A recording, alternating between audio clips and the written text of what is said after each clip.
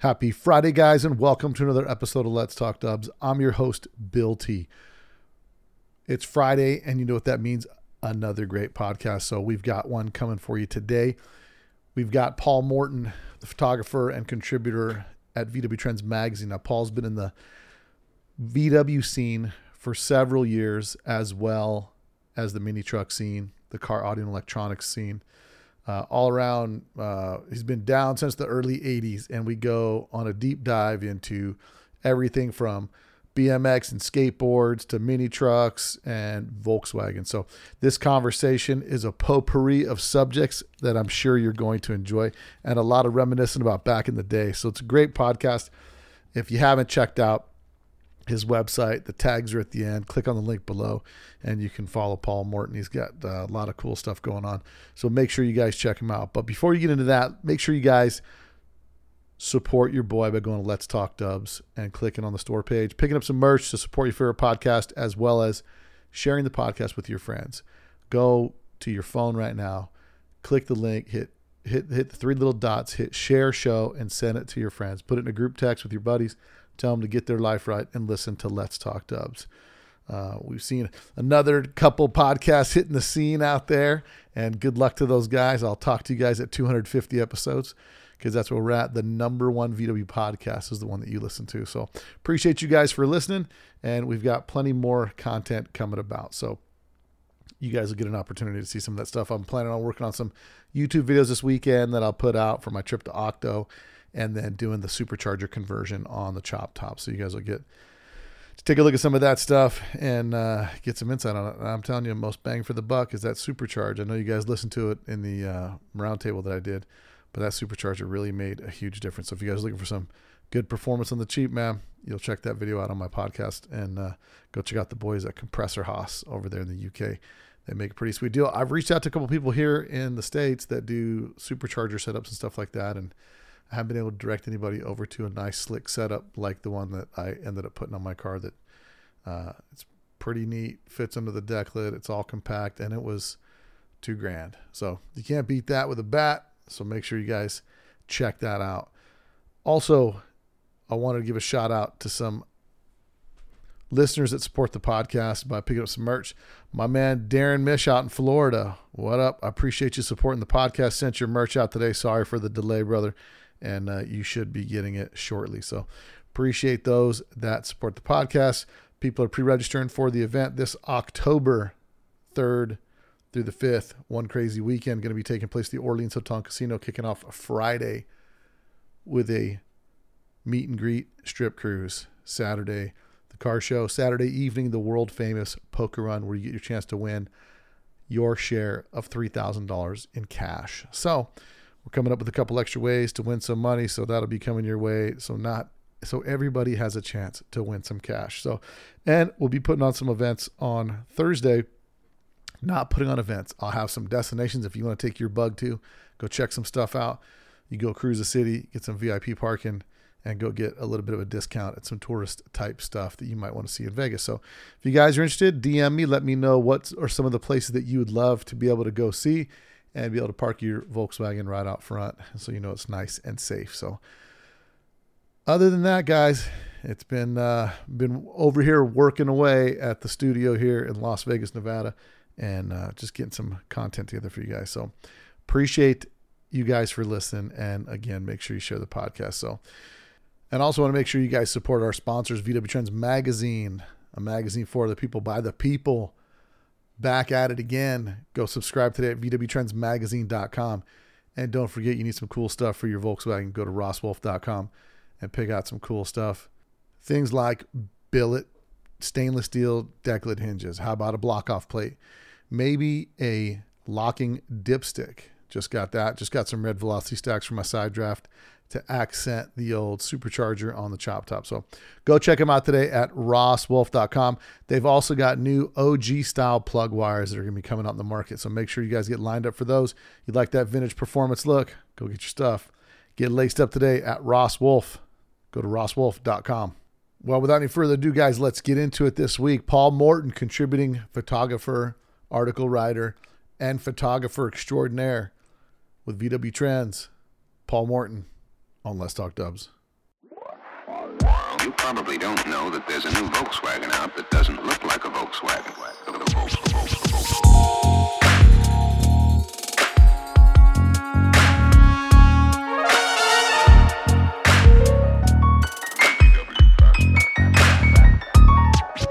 It's got everything that people who like the bug like.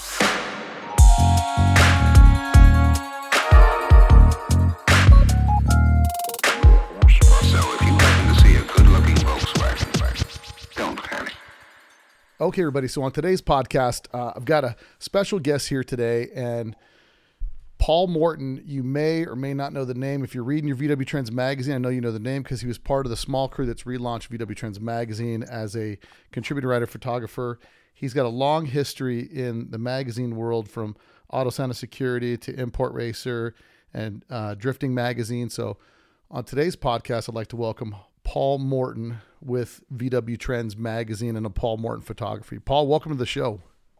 Hey, Bill, how you doing? Thanks for having me, man. Yeah, no, I'm excited to get you on because, you know, I was directed towards you through my buddy Bob Daniels, who I hung out with last weekend, and we talked a lot about, you know, because obviously Bob does the 80s page, and we talked a lot about 80s and culture and things like that. He says, you know, you ought to get Paul on the podcast. And, you know, we've kind of connected a little bit on Facebook here and there, but definitely wanted to get you on the podcast. And if you're not familiar with the podcast, because you're obviously in the VW scene, you're kind of like me. You cross over scenes a little bit. So you're Auto Center Security, the mini truck scene, you're kind of all over the place.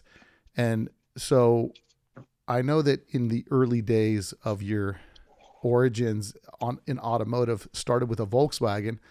And so typically the way we start the podcast is what's your VW story and how did you first get into Volkswagens? Well, I've always been into cars as long as I can remember. I was born in the 70s, and so vans and vanning was huge. I love that. And I loved all kinds of car culture, hot rods and different things. Dirt bikes were huge. But, you know, as I got older and got closer to my 16th birthday, I wanted a car, and I was desperate for anything I could get, the cheapest I could get. And I started looking towards Volkswagens, not just because they were cheap, because I liked everything about them, the different styling. I liked Baja bugs. I liked lowered bugs.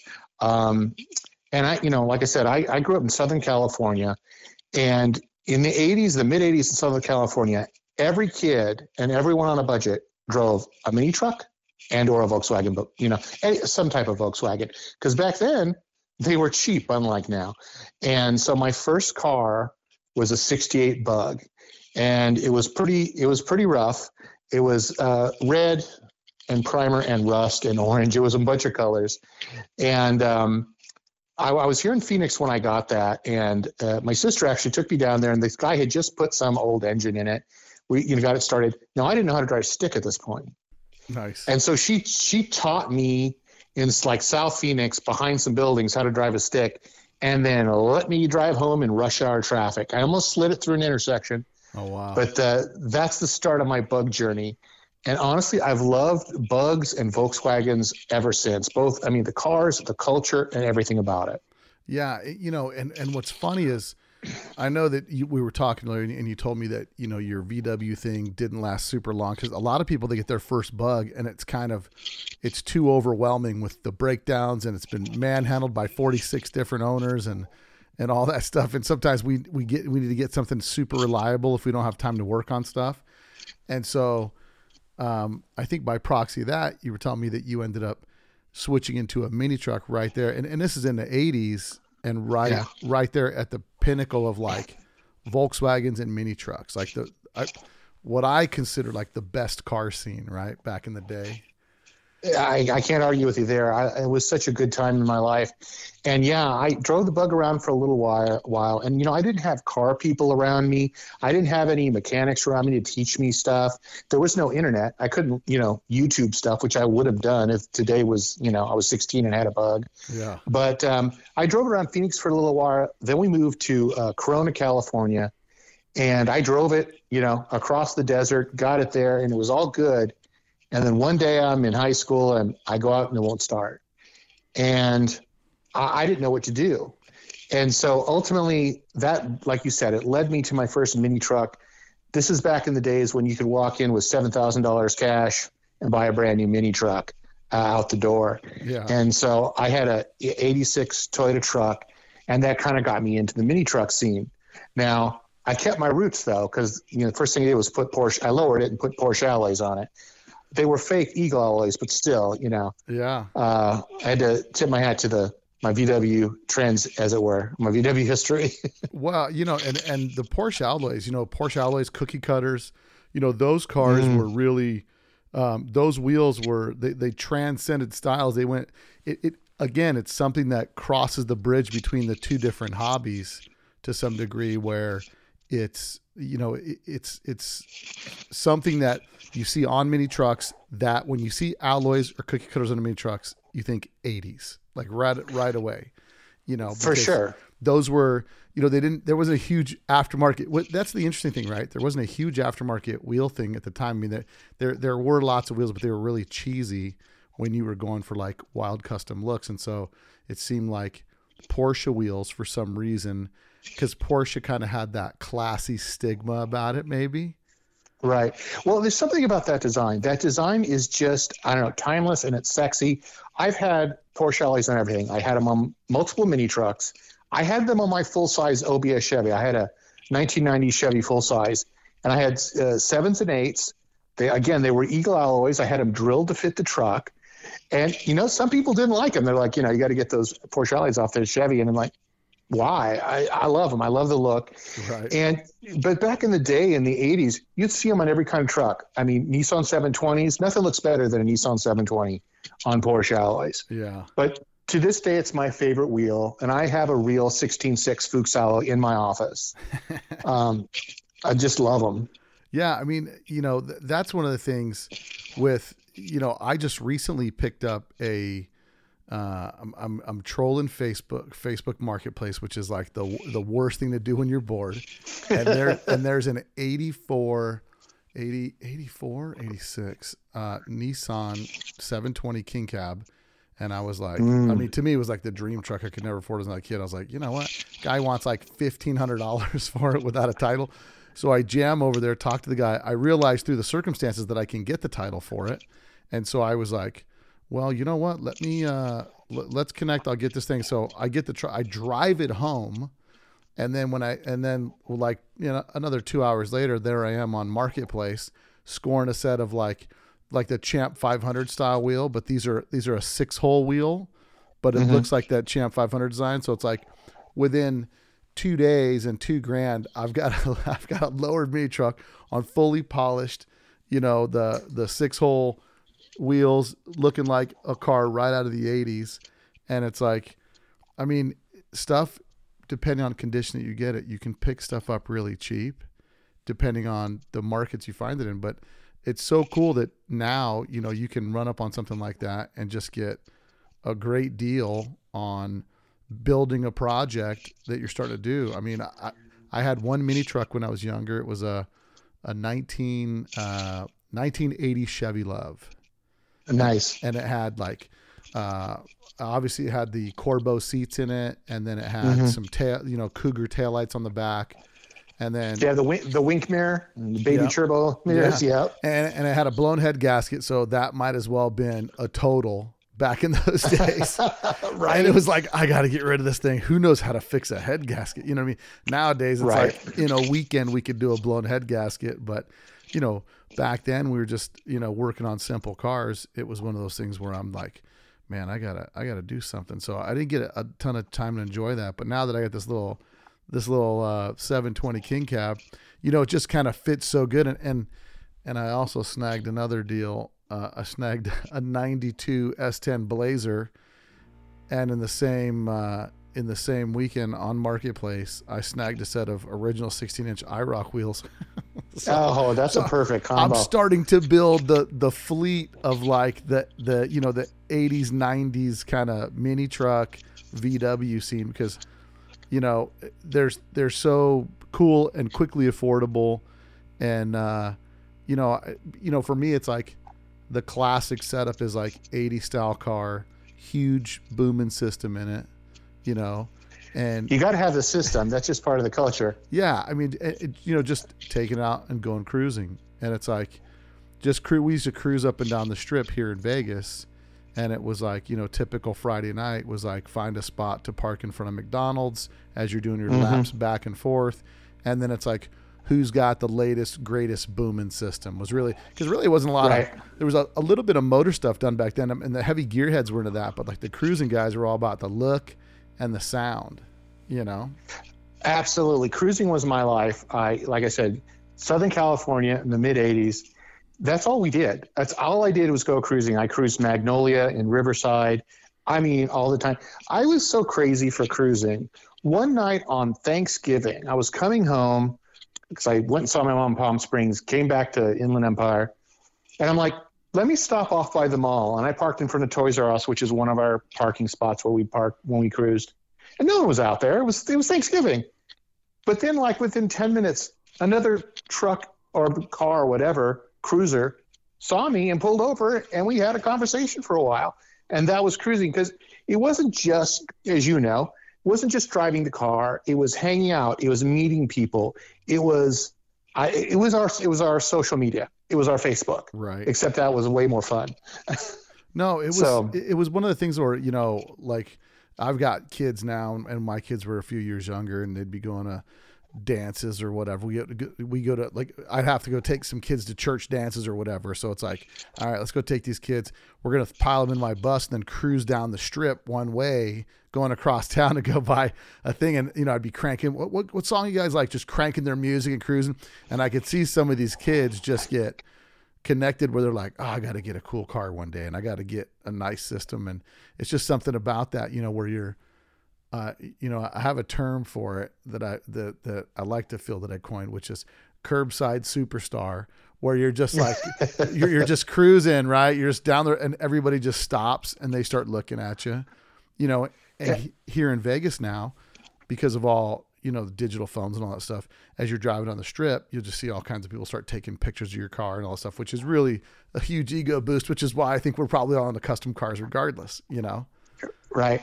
In the 80s, it was the car was kind of an extension of your clothing. Remember, we wore the Z Cavaricis and, Vans, and we wore that specific clothes and did our hair. And the car was kind of an extension. It was a status thing. We weren't driving Ferraris, so everyone knew they were cheap cars, but you would customize them for the style. And this is mini trucks, VWs, and there were other cars. There were muscle cars out there and lifted trucks and other things. But it was just, I don't know, cruising was the best. And I had some gut feeling that it wasn't going to last forever. So that's kind of why I did it so much. I'm obsessive anyway. I guess I probably would have done it either way. But right. I'm glad I got in as much as I could when I could. Now, have you heard that they lifted the ban on cruising in LA? Oh, really? I didn't hear that. Yeah. I saw some short video. I'm not that familiar with it. But so like I said, I used to cruise Magnolia. And at one point, they blocked off and made it impossible. You couldn't cruise it. I mean, I remember one time going down there, and they had a cop at every turn parked there. So you couldn't get back in. And they killed it. And we were still cruising around because we knew all the back roads. But they just completely killed it because, there was, a few bad apples spoil the bunch. Right. And a couple of little bad things happened. They're like, they put the kibosh on it. And I guess that happened in LA with cruising. Hopefully it's back, man. Let's bring it back for the kids. Yeah. I mean, they had a lot of that. They had a lot of that back in the day over here, because it would start out with like just cruising, and then rival schools or different guys from different schools. There was always some action on the strip here. And I know what they've changed recently is they put divider up all the way down, like a 6 foot tall kind of iron gate divider down the middle of Vegas Boulevard, so that, people can't be running across the street, and they've got to take these bridges to walk over and all this stuff. But, still, we do that for our one crazy weekend. We all get together and we end up doing a big strip cruise on Friday night. And I've invited some of the mini truck guys to come out and join us, just so we could kind of have a whole 80s takeover there on the strip, just because it would be just cool to see that. But, I agree with you. I agree with you 100%. And I honestly, like I said, Volkswagens and mini trucks are one and the same to me. In the 80s, it was a similar culture. Now today, if you go to a mini truck show or VW show, there's I think noticeable differences. Both great groups, just they're a little different. Yes. But yeah, it would be a great combo show for, again, and we were talking about this earlier, to bring in the old school BMX guys and the old school skateboard guys. Because if you had a bug, you probably had a skateboard or a BMX bike. Same with the mini truck. A lot of the professional mini truckers or professional BMX riders had mini trucks or mini truck style cars. Right. And there's a couple guys. I think Mike Dominguez had a Volkswagen, and there's Mike Dominguez had a 720 with Porsche alloys. It was Radberry, raspberry color. Yeah. Dump bed, snug top shell. I love that truck. Yeah. There's so many crossovers and overlaps in that scene. But one of the things I want to talk about is, as you're a car enthusiast and you kind of get involved with magazines and whatnot, which was like the pinnacle of the car guy stuff, is to be involved with a magazine. Talk to me a little bit about how you get involved, because where you met first. So you're connected to VW Trends through Dan Ledbetter. You guys worked together at McMullen Argus. Right. Well, it had many names, but it was McMullen Argus when I got there. Right. And now you started there after Tom McMullen had passed, or was he still around? No, Tom had passed, and in fact, when I got there, Ken Yee had just passed, and it was McMullen and Yee, and Ken Yee saved that company. But what was interesting to me at the time when I got there is everyone had a little picture of Ken Yee on their computer when I got there. But I didn't see any pictures of Tom. Yeah, I hear he was. I'm working with some guys that possibly doing a podcast just on his history, guys that work with him directly, because it's definitely. He was definitely a character without question. He was a character. There's incredible stories. You've got to get Dan on the podcast to talk to him about that. He's got some stories, but I think they should make a movie. I think they can make a movie, if not about the publishing, specifically about Tom. It was wild. Like one example I'll give you is, do you know on the magazines, like, Truck and Street Rodder, VW Trends, Auto Sound Security, do you remember the little picture icon of the Cougar? Yes. Up by the logo? Okay. Tom had a Cougar. Tom had a real Cougar that would walk around the parties, the wild parties they had. Yeah. So that had some meaning. Oh yeah, no, that I hear some insane stories about that guy. So that's a future podcast that I'm going to do with some of the guys that have worked with him. That'll be awesome. So talk to me about your start at Auto Sound and Security and how you get involved with that. And before you get started, like as you're doing that, are you already into car audio when you do that, or is it just kind of something that? How do you get involved working for Auto Sound and Security? Well, I tell you what, I always loved magazines. I mean, it was our social media, right? Mm-hmm. But I remember as a kid in '77 getting my first magazine. I begged my mom to buy me this Street Shopper magazine in Safeway. All I can remember is that a white cover with two choppers on the cover. And the whole time in my young life, I loved magazines. And I was, especially with BMX, I was into BMX Plus and BMX Action. Right. I got all those magazines. And I always was like, oh, I'd love to do that. I'm like, I couldn't get a job at a magazine. They must hire the best of the best out of college. And, only the elite can become a magazine editor or whatever, right? Right. So fast forward to the mid 80s, I'm ridiculously into car stereos. I mean, I set everything aside and it was all about car stereos. I was into car stereo competition. I competed in Iasca, and I was a stereo installer as my job. In fact, in high school, I started installing stereos for people, and that led me to my first, real job. Well, my first real job was at a bike shop, but one of my early real jobs. But one day, my buddy knew a gal who was a copy editor and got a job at McMullen. And he wound up getting a job at McMullen because he was a photographer and they needed a photographer. And one day he's walking through the halls and they're like, hey, yeah, the guy just quit Auto Sound Security. You know anybody who's into car stereos? And my buddy's like, yeah, I know a guy who's crazy into car stereos. Nice.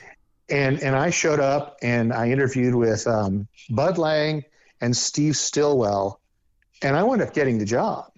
And this was the most amazing thing in the world, because I got to do what I loved for a living. Oh, yeah. I mean, fly around to stereo shows, do tech articles, meet people. And then I had access. Like, I remember one day I called up Wayne Harris, and Wayne Harris was big over at Rockford, and he's a real big guy in that industry. Yeah. And I called him and he talked to me like, now in hindsight, if you learn it, no Wayne, he's the nicest guy in the world. He would have talked to me as just some 16-year-old kid, right? Too, but it just gave me access into that industry. The funny thing is, I said I interviewed with Steve Still, who ultimately hired me, and may he rest in peace. Unfortunately, he passed away last year. But he's the guy who hired me, and he was the editor of Street Shopper of that first magazine I bought in the 70s. Oh, really? Yeah, it was just this weird kind of small world that kind of came together for me. But I would say this, it's like any kid who wanted to be a magazine editor, I say, go for it. Any of us could have been, in hindsight, if I could have gotten hold of BMX Action or BMX Plus as a kid, maybe I could have contributed something. I just didn't think that was possible. Now, of course, magazines are relatively gone these days. But if kids out there have a dream about something they want to do it. Give it a shot. Don't assume. Yeah. Because real quick, I guess there's a point I was getting to that they weren't hiring the best of the best out of college when I went to McMullen. Right. And Steve's whole angle was, I'm going to hire enthusiasts like me. I was crazy, super into car stereos, right? You can't teach that. No. But he could teach me to photograph, and he could teach me to write, which he did. It's interesting because you look in the world today, and so many people, they'll push people to get a degree in this or a degree in that to try to pursue a career in something that people are passionate about. And it makes more sense to hire an enthusiast that's passionate about what they do, because it's not just a job to them. They're going to commit the time, the effort, the energy. They're going to work the extra hours out of passion for the job and not really, for the paycheck. They're doing it because they love it. And I think that's one of the things that would really make businesses successful, is to hire people that are passionate about the industry that they're in, and now absolutely getting back to you working at Auto Sound Security. So now you start working over there. And like you said, I mean, back in the 80s, that's like, you're the king of Instagram. Like, you're Instagram famous because, hey, there's the guy from the magazine. Like, everybody's trying to, hey, will you feature my car in the magazine? Would you like to do it? Hey, can I give you an amplifier? Can you check this out? What was that experience like, going from being like in Car Auto Enthusiast to all of a sudden, now you're an industry guy and, right. and part of the magazine. So what was that transition like? Yeah, I became famous in a really small little world. No, it was super fun because I'd go places and people would recognize me, and it was kind of surreal. And I would just start talking to people, and it's like, because they had the thing, like I said about Wayne Harris, like, well, he won't talk to me, which I was wrong. Wayne would have. But I was the same way. I'm like, yeah, dude, let's talk about car stereos. I can go do this all day. It was super fun. Like I said, like you were saying, I'm an enthusiast and I want to do this every day. And the thing about it was easy because I had a lot of this stuff off the top of my head. Right. When I later became the editor of Import Racer, which I wasn't a super import enthusiast, I was a car enthusiast, but not super into it. I had to research every little detail. But in car stereos, I knew that mostly off the top of my head. And then I had this other thing. I had access to all these, engineers and professionals, and I could ask them questions, and I could learn even more stuff than I had access. At the time, remember, no internet. You can't Google anything. There's no Google. Oh, yeah. So how do you get information? And when I was coming up in car stereos, it was all misinformation. People would tell you had a question and ask 5 people, you get 6 different answers. Right. And no one knew what they were talking about. So for me, I started researching into home audio, because that had a much better kind of, set of information that was available. So I researched any way I could. Today, I'd be on, Google and YouTube and researching all this stuff. Yeah. But it was great to be able to, I would go into places where there was some engineer talking about something, and I'd ask him a question and I would just listen. And that was kind of my thing, is I had enough technical knowledge to take really technical information figured out enough that I could explain it to kind of the newbies. Right. And I think that really helped me with the magazine, because I did a ton of tech articles. And I'll give you kind of one example. I used to go to a lot, Jason Lee over at, now I forgot the name of his stereo shop, Competition Stereo. Right. He had a really good high-end installer who did, he did motorization, fiberglass, he did all this stuff. So I would go there and photograph tech articles. Well, that guy kind of was not really happy when I showed up with my camera, because he's like, you're gonna, I finally asked him, I go, what's wrong? Why are you kind of unhappy when I show up? He's like, because you're going to show all these people my secrets and they won't need me anymore, or they won't hire me. Right. And months later after, because Jason's like, no, dude, you're going to let him photograph and run these articles. All of a sudden, I go over there one day and he runs to the door. Hey, Paul, what's up? You got your camera? You going to do a tech article? I'm like, what's up? Well, I learned that he found out that it was the opposite of what he thought. People weren't going to just not need him anymore. They were going to go, oh, man, I saw you do that motorization, the fiberglass work. I could never do that, man. Can you do my stereo for me? Right. So he became kind of a hero in the culture. And that was kind of one of my things with the magazine. I want to create heroes. So when I went to car shows, stereo shows, I would photograph people with their stereo, and I would name them, because I wanted to create this hero, not just here's some amps in a trunk. Right. Well, here's some amps in a trunk with a competitor in this class, and and create heroes. Yeah, there was a lot of back in those days, getting in the magazine was like this pinnacle of achievement, where it was like, man, I made it in the magazine. That means my car's officially like to a certain level. And, it really said something for us back in those days, because you couldn't get Instagram famous overnight. No. But no, there was at least a 4-month lead time because of the magazine delay, but yeah, right, you're right. But my point is, having the opportunity to get featured in a magazine and get your stuff seen, it's something that gives you some level of credibility, and especially like you and your buddies are all trying to see who's got the baddest car or the best system or whatever the case is. And that's like one of those feathers in your cap where you're like, wow, you weren't in the magazine. So, it's one of those little jabs you do with your buddies. But, when you look at the culture and the things that were going on back then, it's funny because car audio, the technology's evolved a ton. The show cars are the over-the-top show cars are a lot the same. And a lot of that technology they started doing back then, the motorized panels, the fiberglass, the Lexan, like all that stuff, it's still being used today. And, I remember being younger, we'd make fake passes to go inside. At the time, the big one for car audio was CES would usually have real big car audio. And then I had an opportunity to go this year, and it's like there's almost nothing for car audio at the CES show anymore. It's sad now, CES, because I remember I used to have to go every year, and it was a show. We had the one hall we had, and it was a party. It was great. It was all these car stereo people, all these custom builds, and I went, I don't know, 3, 4, 5 years ago, or whenever I went last, and it was like sad, because it was car audio is just kind of a side note to electronics at this point, where it was its own thing.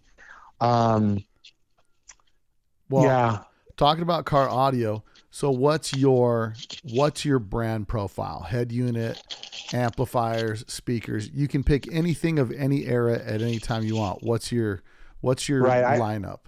I guess the easiest thing to say is I'm an Orion guy, because there was Orion in Rockford. It was kind of like Ford and Chevy, and I never liked Rockford. No disrespect to any Rockford people, it just wasn't my thing. I was an Orion guy.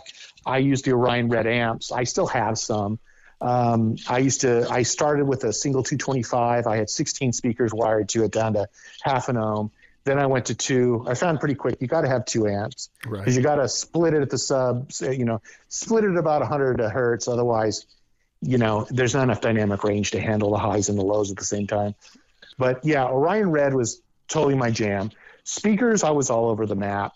But in my mini truck, I had M&M speakers, which that's an old company. M&M's back in the day, they had like a blue foam and a blue cone, or some of them were translucent, weren't they? I think maybe, and they had the Rose speaker, which wasn't popular because the guy named a speaker after his wife, which is nice, but it's like, it's not quite the audience. It's not cool. But it's like skull dagger death punch. You know what I mean? Like, yeah. Now you're talking. That's that. Yeah. Read the room, brother. Read the room. Yeah. But I always liked Alpine head units. I have an Alpine head unit to this day in my truck. I'd love a 7909. Yeah. 7909 CD player, and I still love CD players. I hate MP3. It's compressed audio, and it's like I hate to see that the CD mechanisms are going away. Well, you know, interestingly enough, I just started going down this rabbit hole with my chop top. So I've got a chop top that was on the cover of Trends twice, and it Nice. had a full Rockford Fosgate system in it, and that was run off of 3-punch 75s, and I don't recall the head unit they had in there. And then as I bought the car, the guy still had the Lexan box in the back. The 2-punch Pro Series 10s were back there. The cones were a little bleached. The surrounds were haggard, and then it still had 4 5 1/4 mid-range, 2 3-inch mid-range, and some tweeters. And so I've gone to a company online called I think it's not Speakerworks. That's the name of that. Speakers, etc. I think Simply Speakers, they're called. Oh, okay. And they sell all new surrounds. So I've now I restored the Rockford Fosgate Pro 10s. I re-surrounded all the mid-range because it was all just dried from age. And then I started going on a search for amplifiers because there was no amplifiers with the car. So I end up tracking down a guy here in town. He runs one of the car audio Facebook pages for the vintage car audio stuff. This guy's got to have 100 amps in his garage, and he's got every single Orion amp known to man. Because he's like you, he's an Orion guy. And then I went there to kind of see what he has, and I hit him up and said, "Do you have any old Fosgate, the punch stuff?" Now, when I was, so I'm 51, so I was a little bit. I don't know how old you are, but I'm 53. Yeah, so I'm a little younger, and when I was really into car audio, I could not afford Orion, the punch. I couldn't afford any of that stuff. I was rocking some Sherwood, some MTX. MTX was like the pinnacle. And then I was a big JBL amp guy because they had they came out that 5-channel amp where I was able to, be able to run a whole system in my Bug on that 5-channel. But I did like MTX Pro Thunder, not the Pro Thunders, but MTX Road Thunder subs. Mm-hmm. And then, but I'm, again, head unit, I'm all Alpine. And as I've been going down this rabbit hole, I end up buying a CD changer that connects to the head unit, my Alpine head unit. And it's the one, I don't know the model off the top of my head, but you can program the text on the screen. So it'll read the tracks. But I was listening to that and realizing, because I grabbed my old CD binder and I hooked it up on my test bench and I'm listening to it. And I'm putting these old CDs in, and there's substantially a noticeable difference in the audio quality between stuff that's on your phone and on the CDs.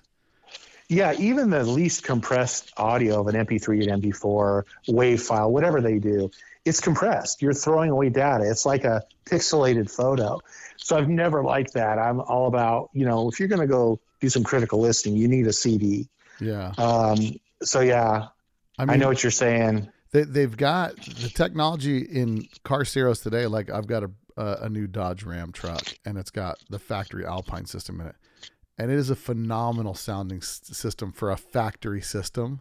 Like good enough to where it's like I don't have a need for anything greater in my work truck. I mean, it's great, but in my Bug, in my other cars, my '65 Riviera, I just got done doing Alpine head unit 2 PPI amps, and then it's some Infinity 12s, and it's a system I bought off a guy. I bought a whole system of a guy's Escalade like in the mid 2000s or something, and it's been sitting. So I finally got to putting that in, and I'm starting to kind of build up these systems again. And so now as I was on the search for 3-punch 75s, I didn't get a punch 75, but I made a deal with a guy, and I got a punch 30, a punch 45, a punch 150 maybe? Yeah, and a punch 150. And the 75 seem to be fairly elusive, like when you're looking for amps for sale, because I think people would just jump from the 45 to the 150. I don't remember ever seeing a lot of 75s. I remember a lot of 45s. I remember a lot of 150s, and I remember a lot of 650s, or maybe 300s and 650s, which that was kind of a different amp because that had the case and the fan. And like I say, I'm an Orion guy, but I would love any of those. I would love a Punch 150, a 45, if I could find one at a decent price. Yeah. But I have a bunch of new old stock amps because I had stuff that I got back in Auto Sound. Like I've got PPI Power Class amps, new old stock. I've got a 150 HCCA, which is not the 2-channel, a 4-channel. And what it is it's a 280 GX for the highs, which you run at, you run it at 4 ohms for so it's clean, right? Right. But then it's a 225 HCCA for the bass, so that you can, drop the impedance down to half an ohm and get more power to the bass. And it's all in one red case, one, classic red Orion case. Right. And that's new in the box. I'm probably going to put that in my bug. Nice. I've got some old Zapco. I never do remember the exact name. It's like the System 200A or something like that. Remember those multi-piece amps? You could do them in 2 or 3 pieces. I've actually got a pair of those. Yeah. Which those are rare as hell. It's interesting because the variety of stuff that's available back then, because like you just said, Zapco was like the high end echelon of like really expensive, high quality sound type stuff. In my last truck, I had a single Zapco 5-channel, I think it was, in there, and Image Dynamic subs and Morel separates up front. So it was like, it went like really high end on my 06 truck when I got it, because I did a full custom system in that. But now that I'm getting into kind of the 80s stuff, I'm starting to go retro. And it's funny because, it's one of the things that I've been thinking about lately, like the quality of the amplifiers and things like that, because everyone says like, oh, the old school stuff is better. And I've been really trying to figure out, how do you figure out if the old school stuff is actually better or more nostalgic? Because, like amplifiers for rock guys, like a tube amp, nothing sounds like a tube amp versus solid state. I think that's kind of, you hit on it. That's kind of the thing. It's like the old analog amps probably do sound better than the new digital Class D amps. And it's probably fairly insignificant, like these people who are all into vinyl and say it sounds better. You know what? I say it's whatever you like. I like the old stuff, but I don't collect old speakers because, like you said, you got to recone them, and it's kind of not the same. If I found a good speaker that I, really wanted, I would do it. But I stick with the electronics. I've got amplifiers and equalizers and head units. But even for a daily driver, I would keep to a modern head unit because I need the hands free. But I've got a couple old head units that are, competition type, top of line head units. And I want to use them. And I'll probably put one in the bug because when I'm driving the bug, I doubt I'm going to be on a phone call because I got to be shifting. Right. Now, so you have a bug now. What year's the bug? Because the bug you have now is some of the ones that we're seeing in the VW trends for some of the step-by-steps or the how-tos and stuff like that. Yeah. So my first bug I said was a 68. Sadly, my second bug was this one. So it took me that long to get another bug. And it's many years. So it's a 64 pan, it's a 65 body. And nothing on that thing matches. Like, for example, the turn signals up front on the fenders. Right. The left guts are different than the right guts. It's like, how is that even possible? Right. It's just, I say that your car was built in a junkyard. And some guy was like, yeah, that'll fit, bring it over. But it's a lowered, I call it a 65 because it's a 65 body. It's got an aftermarket rag top. I put white steelies with the VW hubcaps because I couldn't find any Porsche nipple caps. I would go Porsche alloys, but that's a lot more expensive these days. And I do like the look from the 80s when we used to. I think when we started getting lower and lower in the bugs, people started going back to those steel wheels because they tuck so much. And I like the look, and so that's where I went. I just had the engine done. I've never had it running right, and so I had the engine redone down at Doug's Bugs and Bunnies. And so when I bought it, the guy said it was a 1776. Mm-hmm. And I'm like, well, okay, maybe it is. Well, exactly. When I bought it, I was not delusional at all. I go, maybe it is and maybe it isn't. Right. And sure enough, I measured it. The bore and stroke's right. It was a 1776 that had an angle 110 cam. It's what the guy said it was. So I'm rebuilding it, and Fish down there, he's like, for next to like $700, I could throw a stroker crank in this and make it a 1904. Yeah. Well, I mean, the case is apart. How could I resist that? Right. So I just put some HPMX dual carbs on it. But so I call that Project Cruisin', which goes back to my thing. I was into cruising. I always wanted to go cruising in my Bug, but unfortunately I never got to really do that. I cruised in my mini truck, which was a good second best, but that's kind of the thing. I'm trying to build a Bug, the type of Bug that we would see cruising in Southern California in the 80s. And so that's Project Cruisin', and that's just a series of tech articles that are going to continue to run in VW Trends. Well, and I think that I think you hit some on the head, because with my first Bug, it was a 1962. I mean, it was a real piece of crap. It was like one side was shaved rain gutter and suicide door.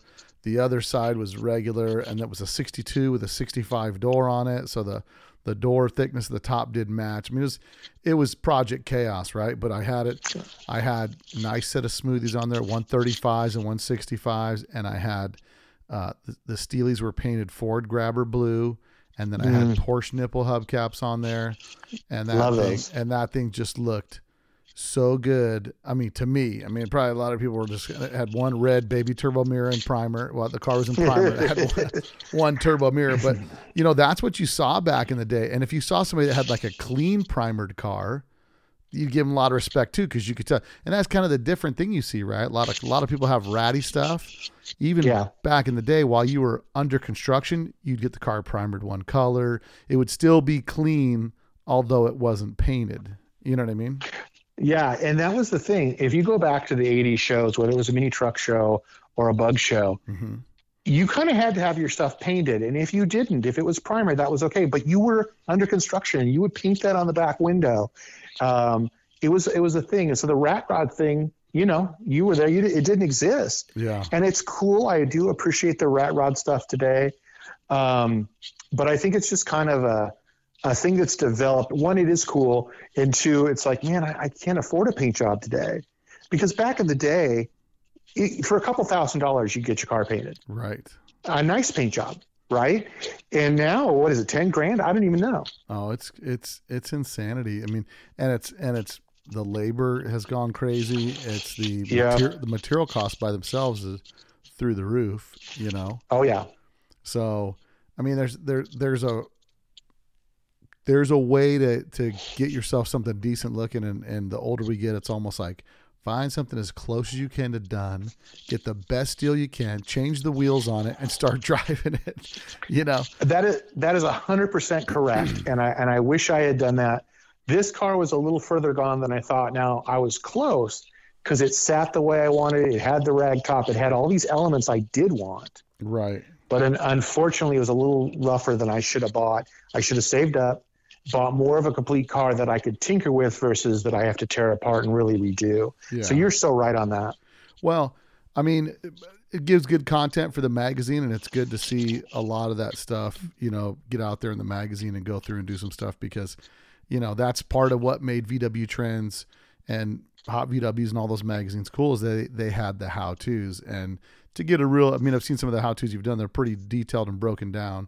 So they're definitely something that's viable, because sometimes you'll see how-tos put in a magazine, and they're just kind of a step-by-step by a guy who may or may not have done it, but it's almost like instructions versus like, here's the reality. You're going to hit a problem like this or a situation like that, so that's exactly it. And that's the angle I take at it, is that here's a guy really doing it in his garage for real. Like when I did the gas tank thing, right. I really did that.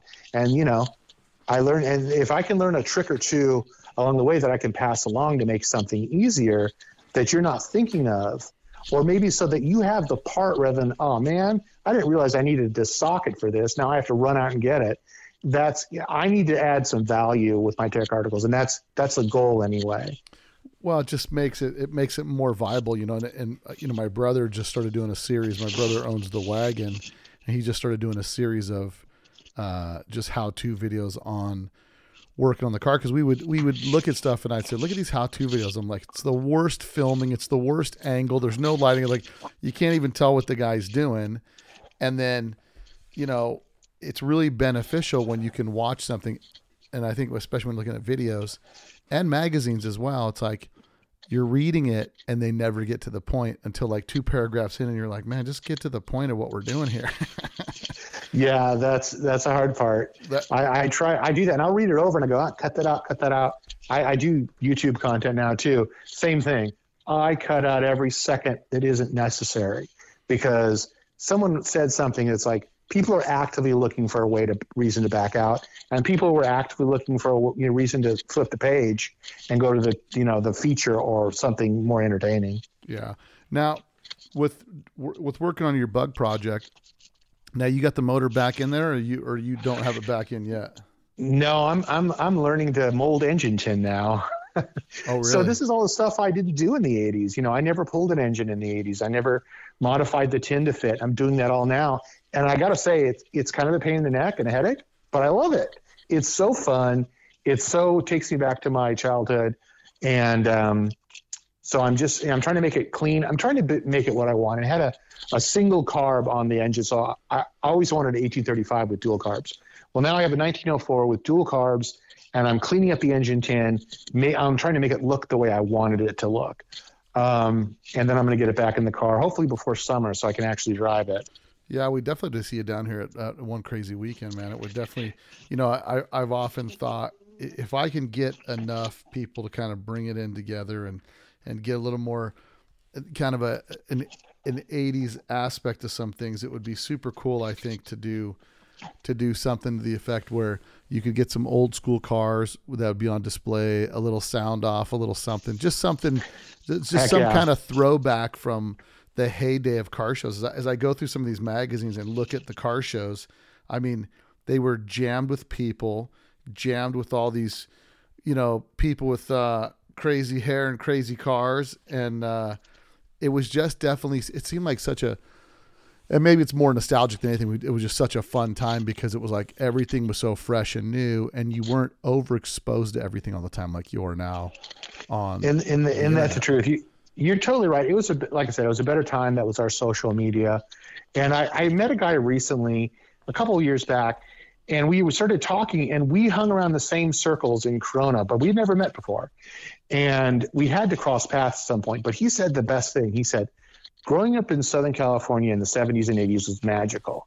And it was. And the whole cruising and the car culture, especially the mini truck and VW culture, it was just a great time. And I'm sure the same thing you said about the hot rod culture and the lowrider culture. Yeah. So I love your thinking of the way you're doing the show. And I had this kind of dream. It's like, man, I would love to put on, because I think back to the California Truck Jamboree or the Bug Jam that Al Martinez did. Yeah. And I think, man, I would love to do that, but encompass everything you just said: Volkswagens, mini trucks, bugs, skateboards, and bring back all this 80s lifestyle and the whole 80s music the whole time. My big thing was 80s alternative. Of course, I love the early rap too. Yeah, it's the 80s alternative thing. There was earlier this summer there was a deal out at Huntington Beach. It was called Dark Wave Fest, and it was like all these bands, all these new wave bands, and I looked at it and it was like $1,200 a ticket for probably, oh my gosh, you're kidding. I mean, you're talking New Order was playing, Tears for Fears was playing, and then like She Wants Revenge. I mean, there was just a lineup of all these, dark wave, Cure-ish sounding music. Susie and the Banshees. Yeah. Like that type of stuff, and just tons of it for I think it was a day or two on the beach in Huntington Beach. And so there's this huge resurgence in that. And that's what I started thinking. I started thinking, man, if I could just do anything else on this One Crazy Weekend, it would be cool to have like an alternative 80s night, a top 40, or like a top 40 80s nights, and then like a kind of 80s kind of punk night. You know what I mean? Where you could have different, absolutely, because you could get different bands to play at the hotel. And I thought that would be just super cool to do something like that. But as the weekend continues to grow and it becomes more of a destination event, we're going to start building on that. But I definitely think there's something to be said for that, especially I thought with the Toy and Literature Show, to expound it to being Volkswagens, skateboards, and BMX, and it could be more of a like a culture, an 80s culture toy and lit show. I think that would be super cool. You know, it would absolutely be cool. And the music just fits right. I mean, you couldn't do it without the music. The music is such a big part of it. That's why I think these kids are so into the older music now. Yeah. Because the music was just great. I mean, not just the 80s stuff, but I mean, before that, the music was so much better, in my opinion, anyway. Yeah. No, there's definitely something. You don't even want to talk about some of the today's hits. It's just, it's pure insanity. But, you know, with all the stuff that you've got going on, you also do, your day job is a professional photographer is what you do. That's your day job. Yeah, I got on the magazine and I did that for 10 years, being a magazine editor, and I loved it. But I really like the photography aspect because, I mean, I learned photography on the job and I loved it. And I go, I want to be a freelance photographer. So when I quit my staff position, I started being a freelance photographer and I photographed everything. Unfortunately, all the freelance magazine gigs, or most of them, have kind of went away as the magazines are going away. But I do photography, and I also now have kind of started getting into YouTube content creation. I have a channel called Long Shot Garage where I do kind of DIY home improvement stuff. And I guess I've been fortunate. I've always had a job or a career in something I loved, Yeah. My first real job was at a bicycle shop. And then, of course, I was a stereo installer. I was a magazine editor. I was a photographer. And now I'm doing the YouTube stuff. I did a lot of home improvement when I got my first house in, around 2000. So I'm very fortunate in that. No, and being a photographer, do you, whenever you're looking at a magazine or anything's got photographs in it, do you start getting hypercritical? Like, who did the lighting on this? Where'd they get this angle? There's 15 different ways. Do you have that curse when you're looking at stuff now? Yeah. Oh yeah. You can't help it. You'll read stuff and go, that's not right. This comma's out of place. So I'll look at one, how it's written. Not that I'm the greatest writer in the world. I only look like I'm a good writer because of a copy editor editing my stuff. And so I'll look at that. I'll look at the layout and I'll look at the photos, and it's not that I'm critical and bash photos. More like I go, wow, look at that photo. Look how well it's the light and the composition.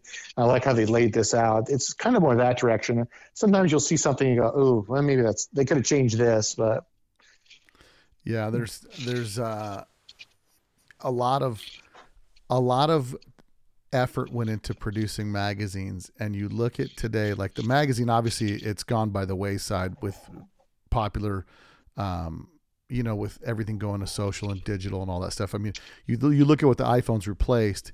It's replaced so many different industries, and you're talking just the camera and the digital camera industry. It's destroyed it, right? Who's buying a digital camera other than quasi or semi-professional photographers, right? Yeah, the point and shoot digital camera, do they even make those anymore? I mean, your phone's always with you and it takes great photos. So unless you need a higher level camera, why bother with anything but a cell phone? Yeah. And have you ever shot for magazines outside of the country? I mean, for different automotive genres other than, because you did do some stuff for street trucks. Was that what you did? Some street truck stuff? I've been all kinds of magazines out of the country. Some probably, I can't think of anything off the top of my head, but I was at McMullen Argus. It was McMullen E, and then it changed its names like 10 times, but that's the big company everyone knows it, with Street Rodder and Truckin' and all that. And so I had a mini truck that was a tech series called Beat to Neat in Mini Truckin', and I did stuff for the various magazines.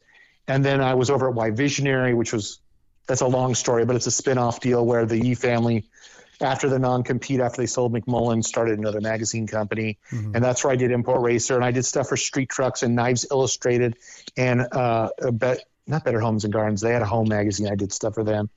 As a freelancer, I would shoot for anyone. I did a lot of motorcycle stuff, like Harley stuff.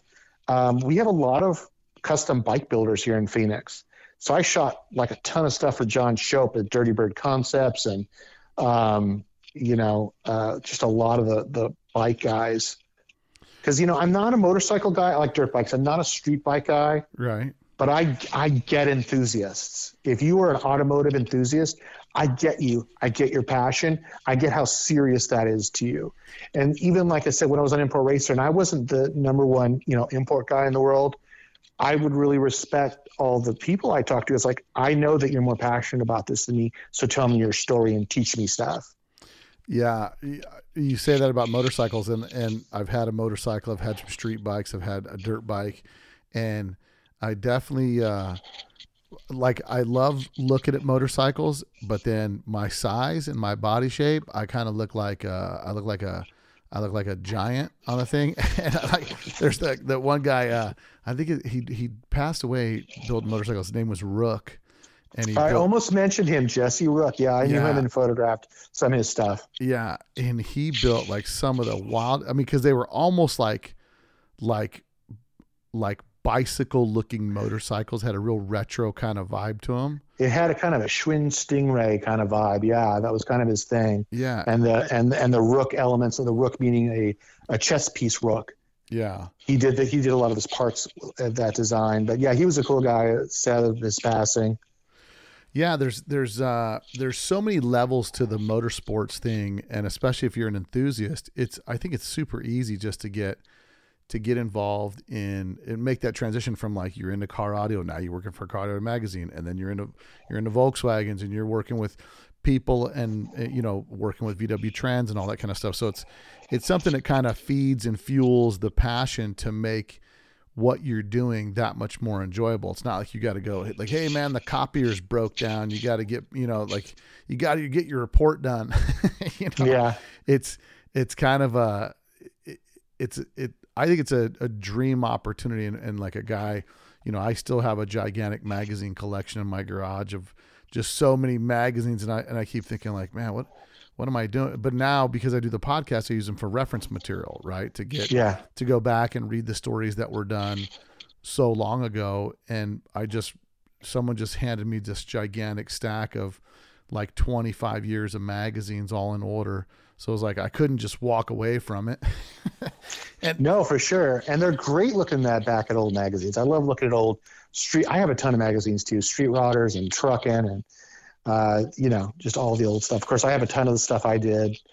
Yeah. Well, I own a 65 Buick Riviera, and I only own that because I was installing car audio, and 1995 issue of Car Stereo Review came out, and Jimmy Ray Vaughan had a lime green Riviera in there with two jail, and it spoke to you. Yeah, two jail audio 8s, Sony CDX 2001, a VCR in the trunk, like all tuck and rolled interior, the fifth order box ported through the rear speaker grill, like all the stuff. And I'm like, I blew up my Volkswagen. It was this car, it just got me. Like I saw this car and I was like, that's such a cool looking car.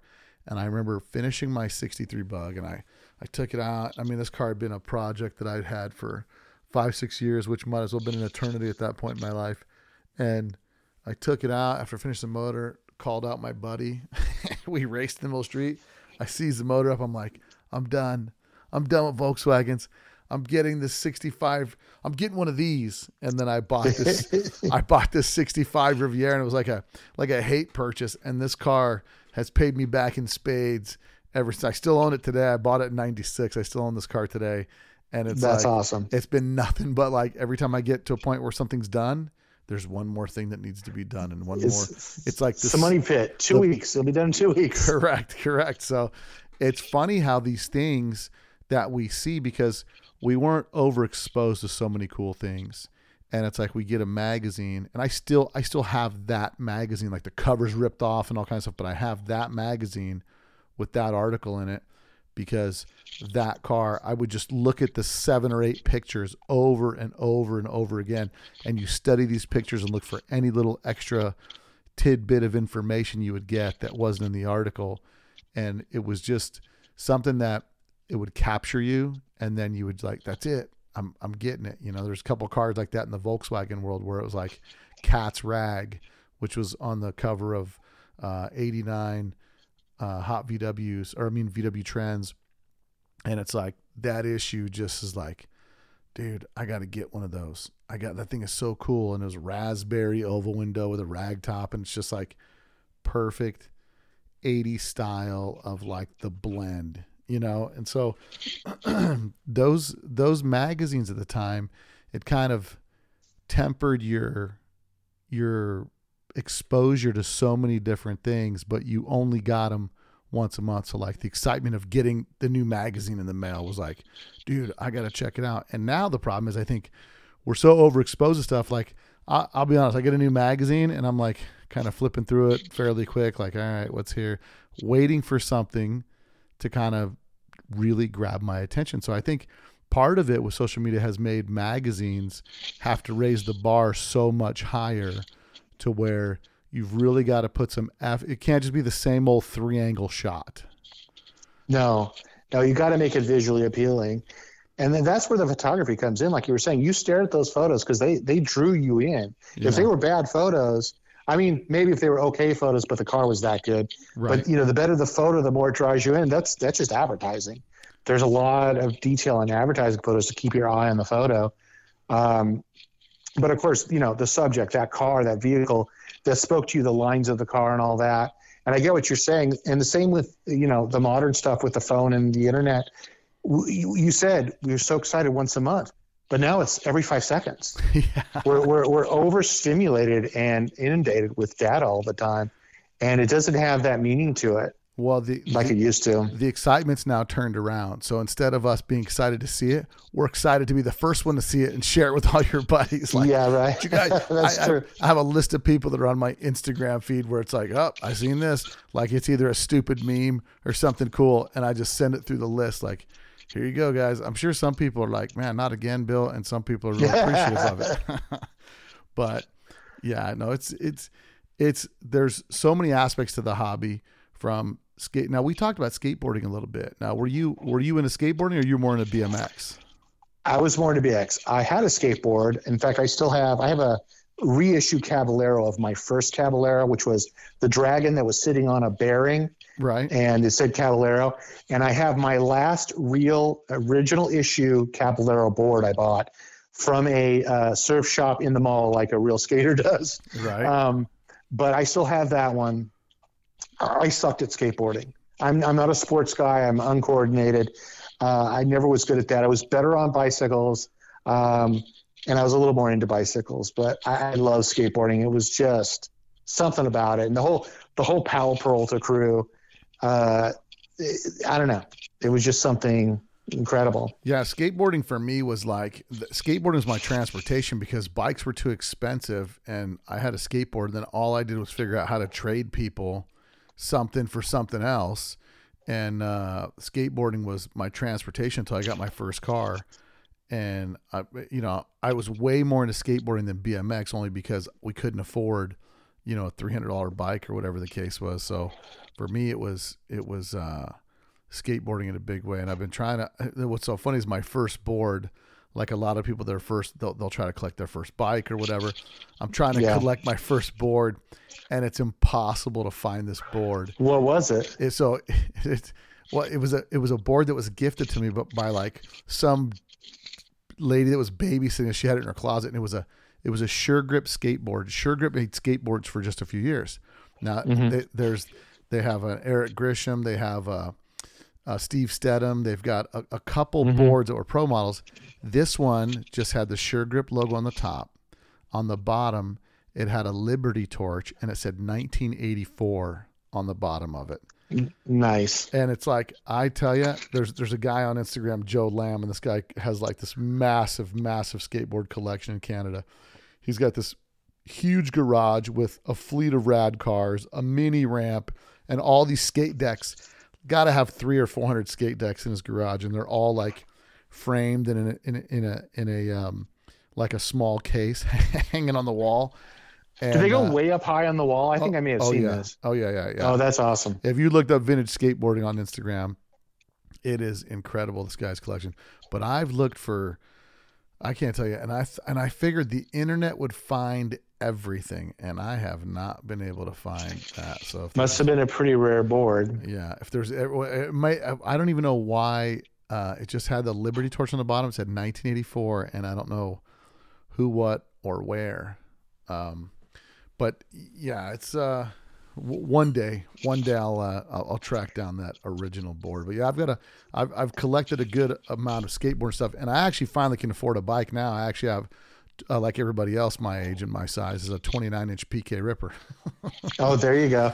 So I have a 24-inch Floval Flyer, which Floval Flyer is always 24. But when I got back into it, because I didn't have a bike for many, once I got a car, I got out of the bikes, and I came back and I wanted to get a bike to ride. I was looking at GTs, but I'm like, I always wanted a PK Ripper, but I want something bigger. That Floval Flyer looks like a PK Ripper. It's just 24 inches, and I am looking at it right now. I built one. I built one in '96. I called SE Direct to buy the frame and forks, and guess who my sales rep was? Who? Perry Kramer. Really? PK Ripper himself. Yeah. And it's funny, I didn't know at the time.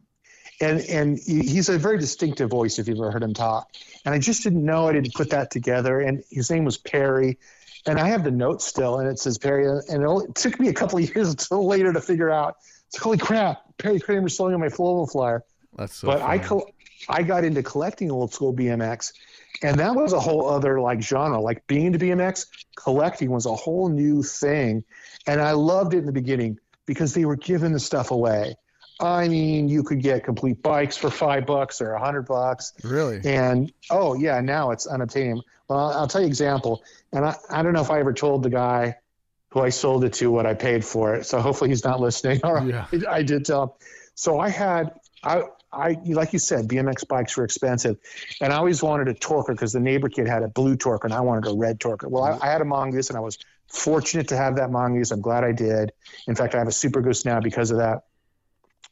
But I went searching when I started collecting old school BMX bikes for Torkers. In fact, that's how I found eBay.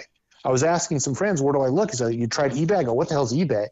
So I got big into eBay like everybody else. But I found in the LA Times, like for sale section, classified ads, a Torker. And I showed up at this guy's house. He had an original 76 or 77 Torker, which was the first year, candy apple red, Moto Mags, Redline V-bars, all the stuff you would want on this bike built. Wow. And I bought it from him for $250. Holy crap. Right? And I sold it a couple years back for $4,500. That's just insane that those bikes that they're going for that kind of money. But again, it's the scarcity of the bike. And so the crazy part is now with all the reissue stuff, right? So there's so much stuff that's reissued. And I think to some degree, like the bikes that the bikes that I have, the bike that I have, the 29-inch, my brother's got a couple 29-inch SE Racings, and SE Racing's like, I guess maybe one of the ones that's been out to the game for a while doing the 29-inch bikes. But I think it's more, but what's crazy with those bikes is they'll come out with a model, and it's the same as everything else, but it's just a specific paint color, pads, and sticker. And then they like sell out the day they come out, or they'll do like a collaboration with Vans or something. And I remember seeing the first one. It was in 2007. It was Nurse Betty white and blue. It was an OM Flyer. Yeah. And my jaw hit the ground. They're making retro colors again, because the bikes before that were ugly. They were black tires and whatever color and blah. Yeah. So it had blue tires. It was a white frame, had blue pads and everything. And I had to have it, and I bought it. I actually sold it for more than I paid for it later down the road. Well, but they're good investments. They were the first one in, because the first that bike was $550 new. Now they're like $1,200 new. Yeah. And I think they sell them a limited number on purpose because it's supply and demand. Yeah. So they sell them all out every year, and they know they will, and that's fine. It's great. And there's a lot of companies now that have followed suit. Like I wanted to get one of the Haro bikes, which was it's like a Torker, a twin top tube bike. And I forget the guy's name. It's a signature bike. It's not Bob Haro's signature bike. It's his name will come to me in a minute. Mm-hmm. But not Dennis McCoy. Anyway, I love all the retro bikes too. I love the old school stuff, but it's gotten price-wise, it's gotten out of hand, because I used to get it when they were giving it away. And I have grips, like new old stock grips to this day, that are worth like $200 to $300 for a pair of grips. Really? And, you know, I paid 50 cents for the pair. Oh, yeah. But I only have a few little parts left. And you've got guys who have whole collections that maybe they bought fairly cheap, but now is kind of worth a fortune. Yeah. I started thinking that the other day when I saw this guy. This guy had collected a Hebmuller deck lid, like a super rare coach-built Volkswagen deck lid. And it said, found in storage for 50 years, bought it to put it in storage for another 50. And I thought to myself, well, if you buy these old school parts, it's almost like it's best to see them get used and put into something unless it's so rare. But I don't know. That's the struggle, right? Like you get something that's really rare, and the best thing for it to do would be for it to get back on the road, back. It's true. And the thing is, you don't want to age yourself out of the market because they say a lot of the hot rodder guys, street rodder guys are kind of dying off, and there's no one to buy these cars because, who was into it besides them? There's a smaller market now. Right. So, yeah, it's weird. But I actually kind of hang around this group of old school BMX collectors called BMX Society. Mm-hmm. And they have this kind of thing of it's only original once. Don't strip it just because you want to have a fresh paint job. If it's got a really good paint job, but it's not perfect, leave it original. It's only original once. And I see that kind of in the vintage VW guys too. And, hot rod guys as well. Yeah. So we have to kind of take good care of that original stuff. And if it's older and been painted and modified, that's one thing. But you got original new old stock Hebmuller deck lid or whatever you're saying, you want to be careful with that. But you're right, put it in storage for another 50 years. That could be a liability or a retirement fund. I don't know. I was just thinking it would be really cool to see that go onto a car for a guy that's been looking for that part and piece, and absolutely have it get back on the road because all these things.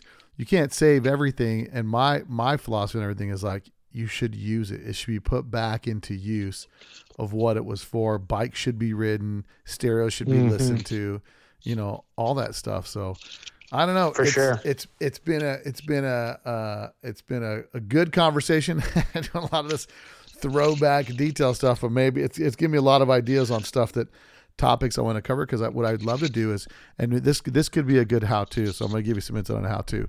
With the Bugs charging system, the maximum stereo system that you could put in there for the best bang for your buck with what's available today, I think would be, especially in a Volkswagen, like how could you put the most robust system in there for under $1,000? And could you do it for under $1,000? I mean, yeah, I'm not familiar with the current prices, but the way I would do it is, so I look at it like this. I like kind of a three-way system, meaning a tweeter, a mid-range, and a sub. Right. So the first thing I would do is choose a point source speaker. Now, I don't like smaller than 6.5. And that's okay because 6.5 is a very common mid-range speaker. And the best deal for me would be a point source driver. And then what that means is, I know you know this, maybe the listeners don't, is the tweeter's in the center. Now, there's a coaxial, which is kind of a cheap version, but a point source is actually a separate tweeter, separate mid-range, but they are mounted together with an external crossover. And the whole point of this is it gives you the tweeters time-aligned and on-axis with the mid-range, right? Mm-hmm. I would mount those. I'm specifically talking about a Bug in the kick panels. That's the best spot. Now, in competition, we would keep our front stage speakers down low, angled up, inward, and a little bit. Basically, aimed across the face of the opposing person. Right. So the right side would be aimed up in front of the face of the driver and the opposite to be true. And what that does is it equalizes the path length for the best imaging, meaning it's like you're sitting in between the speakers versus sitting right up next to one. Right. So that's the first thing I would do. And if you can't find a point source, use a coaxial driver. Just get a good quality brand that you like. Whoever, JL, of course, as you mentioned, that's a great brand. Alpine's a great brand. Just listen to something and hear that. So that's your front stage, right? Yeah. The subs, you choose the subs that you want that fit your space. So you don't say, I want a 15, but I only have space for a 12 or an 8. No. Say, here's the space I want to give up. What fits in that space? Is it 2 8s? Is it 2 10s? A single 12? Like the rear package tray in a Bug is a perfect enclosure for say 2 10s or 2 8s, right? Right. And so I would do that, whatever you choose, and then I would run a 4-channel amplifier. And, 2 channels would go to those point source speakers in the front or the coaxials, and 2 would go to the subs. I'd probably bridge the 2 channels if that was possible, run the subs in parallel to drop the impedance and get them more power. Right. Get them a little louder. Right. And so, because you need more power for the bass, you need less power for the tweeters. And so that would be 6 speakers. It would be 1 amplifier. And honestly, I don't see why you couldn't do that for $1,000. Or if your budget allows for more, you can get a little nicer speakers, but the same setup. Right. And that's in line with what I'll do in my Bug. Although, because I have a 15, I think I'm going to take out the back seat and do 115. Well, I did a system in one of my cars, and I happened to be at the SEMA show, and I ran into John is his name from SAS, from Bazooka. Oh, I know, yeah. And so I started chatting with him, and I said, I remember back in the day, Bazooka was like the most bass for your dollar, like it's corner-loaded bass that sounded wild, and they had a sound bar. And so I was talking to him, and he was telling me about the sound bar, self-amplified, Bluetooth connection. So I put a whole system in one of my cars that's a single self-amplified subwoofer, Bazooka, behind the seat. Mm-hmm. And then they put that sound bar up front, which gave you like dead center front staging, right? Yeah. Underneath the front parcel tray. And it was obviously all Bluetooth, but I think the front amplified setup with four mid-range in it, and then 2 tweeters, and then 2 little mini subs on the side. Mm-hmm. And with the rear, I think the front setup pulled 7.5 amps, and then the rear had a 15 amp fuse on the sub, and it was and the rear sub was triggered off the output. So there's the only thing about it is there's that front sound tube that's kind of funky looking, and mounting it in the Bug, there's a way to do that. But I definitely the system that I'm going to put in my Bug is similar to what you discussed. But I think I wonder on the new modern amplifiers how much power you could run, because they've got these Harley Davidsons are just blasting, and I don't think these things have a separate alternator on them. They just have that static or that regular magneto. Yeah, that I don't know what they call it, a stator. They have that stator that gives them that power. So I definitely think I like a single amp system. Mm-hmm. And with subs and stuff that are available right now, I mean, and that's the tough thing, right? Is what's a good quality, because you can go overseas and get something made in the same factory, something else, and put a different name on it for a lot less, So it just depends. I mean, I think there's so much stuff that's out there. I think it would be a cool series to do, like step 1, level 1, level 2, level 3. Absolutely. Yeah, it's tough with brands. I don't know what's good anymore. I know JL has remained excellent quality, and that's, if I had to buy something today, that's probably the first place I would look. But there's I want to say a catalog called Matasound, and this is a home audio type place. Mm-hmm. But they have these raw drivers, and I think the name is Dayton or Daytona. I think it's Dayton. And these are good woofers. They're made in China, but their quality, everyone raves about the quality, and they're cheap. Like $60 for like an 8 or something versus $600. Right. So that's something for people maybe to check into. There are ways to get, kind of more inexpensive stuff. You don't always have to go out and buy that expensive name brand. But hey, if you can afford the JL, which I think it's a fair price for high quality. But we've all got a budget, so we've got to kind of weigh out what we can do. I always thought, why did no one ever take like the front parcel tray of a Volkswagen, fiberglass the backside of it, and make a panel that just mounts underneath the front with a subwoofer with some separates or coaxials in it that would give you complete front sound staging with a subwoofer up front? You know what I mean? Yeah, you certainly could. There's a lot of options, because you could, if you wanted to cut the car, you could cut through and have the back of the woofer go into the the front trunk. And I see what you're saying. Now, what I wanted to do was I wanted to build a horn, use compression loaded horn drivers. Yeah. And instead of just buying a pair and installing them, I wanted to mold a fiberglass piece that fit under the dash of a Bug, mm-hmm.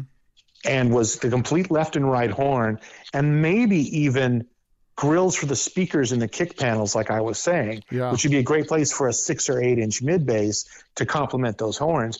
Those cars are kind of built for that. And I may wind up doing that in mine. I actually have some nice compression drivers but then I'd have to build on it. It just takes time and money. That's it. Well, you got plenty of NOS amps, and one of these days we'll have to go through the collection of the NOS stuff that you have. Yeah, I'll have to figure it out. I'll see if I have any pictures, and I'll forward you some pictures. That's it. No, that's rad. So what's the plan as far as upcoming how-tos for VW Trends that you've got slated on deck? So I'm just doing the Project Cruising and trying to get that going. Right now, I just did the dual carb install, realized it was no fault of the carbs. It was something with the engine from the previous owner. That's why, like I said, I had to rebuild. So there'll be a kind of a rebuild article. There's going to be working the engine tins, getting it back in the car. And then I have to figure out kind of what's next. I know I need to rebuild the front beam. It's kind of like we were talking about before. What is a guy really going to do in his garage to his car? Well, that's what I'm doing, and I don't exactly know what's next, but I have to tackle each project as it comes, and I really just want to get it running. I don't care that it's, got a rough body and paint. I just want to get the dang thing running so I can enjoy it and then modify it as I go, which is another thing. That's what we used to do back in the day, right? Done or not, we had the car get together by Friday night to go cruising. That's it. I was just having this conversation with Dean Kirsten, and he said, they would get off of work, tear the heads off the motor, redo a bunch of work, and then get it put back on. And it's like you do all this stuff that quick just for the fact that it was your only driving car, so you had to do whatever you had to do and time that project start to finish right there. Right. Yeah. That, or you had to get it done in the weekend so you get to work on Monday, right? That's it. Well, cool. Well, Paul, I'm glad we got a chance to chat, man. And if people want to get in touch with you, how do they get in touch with you? I guess hit me up on my YouTube channel, Long Shot Garage. You just go to YouTube, look up Long Shot Garage, and message me over there. That's probably the best way. Well, or you can go to Paul at mortonphotographic.com. That's my photography website or my photography email address. And they probably reach out to you if they're in the Southwest and looking to maybe if they want to submit cars they want to have featured for VW Trends, right? Maybe they could. So, for VW Trends, I'd hit info@vwtrends.com. And you got to have Dan Ledbetter on. He's the best. I didn't mention, not only did he bring back Trends, it was his vision and he made that happen. He created Auto Sound Security and was my first boss back in McMullen. So Dan's the best. Yeah, no, absolutely. We've had Dan on the podcast. Matter of fact, we had Dan on. I tracked Dan on before VW Trends was kicked back over.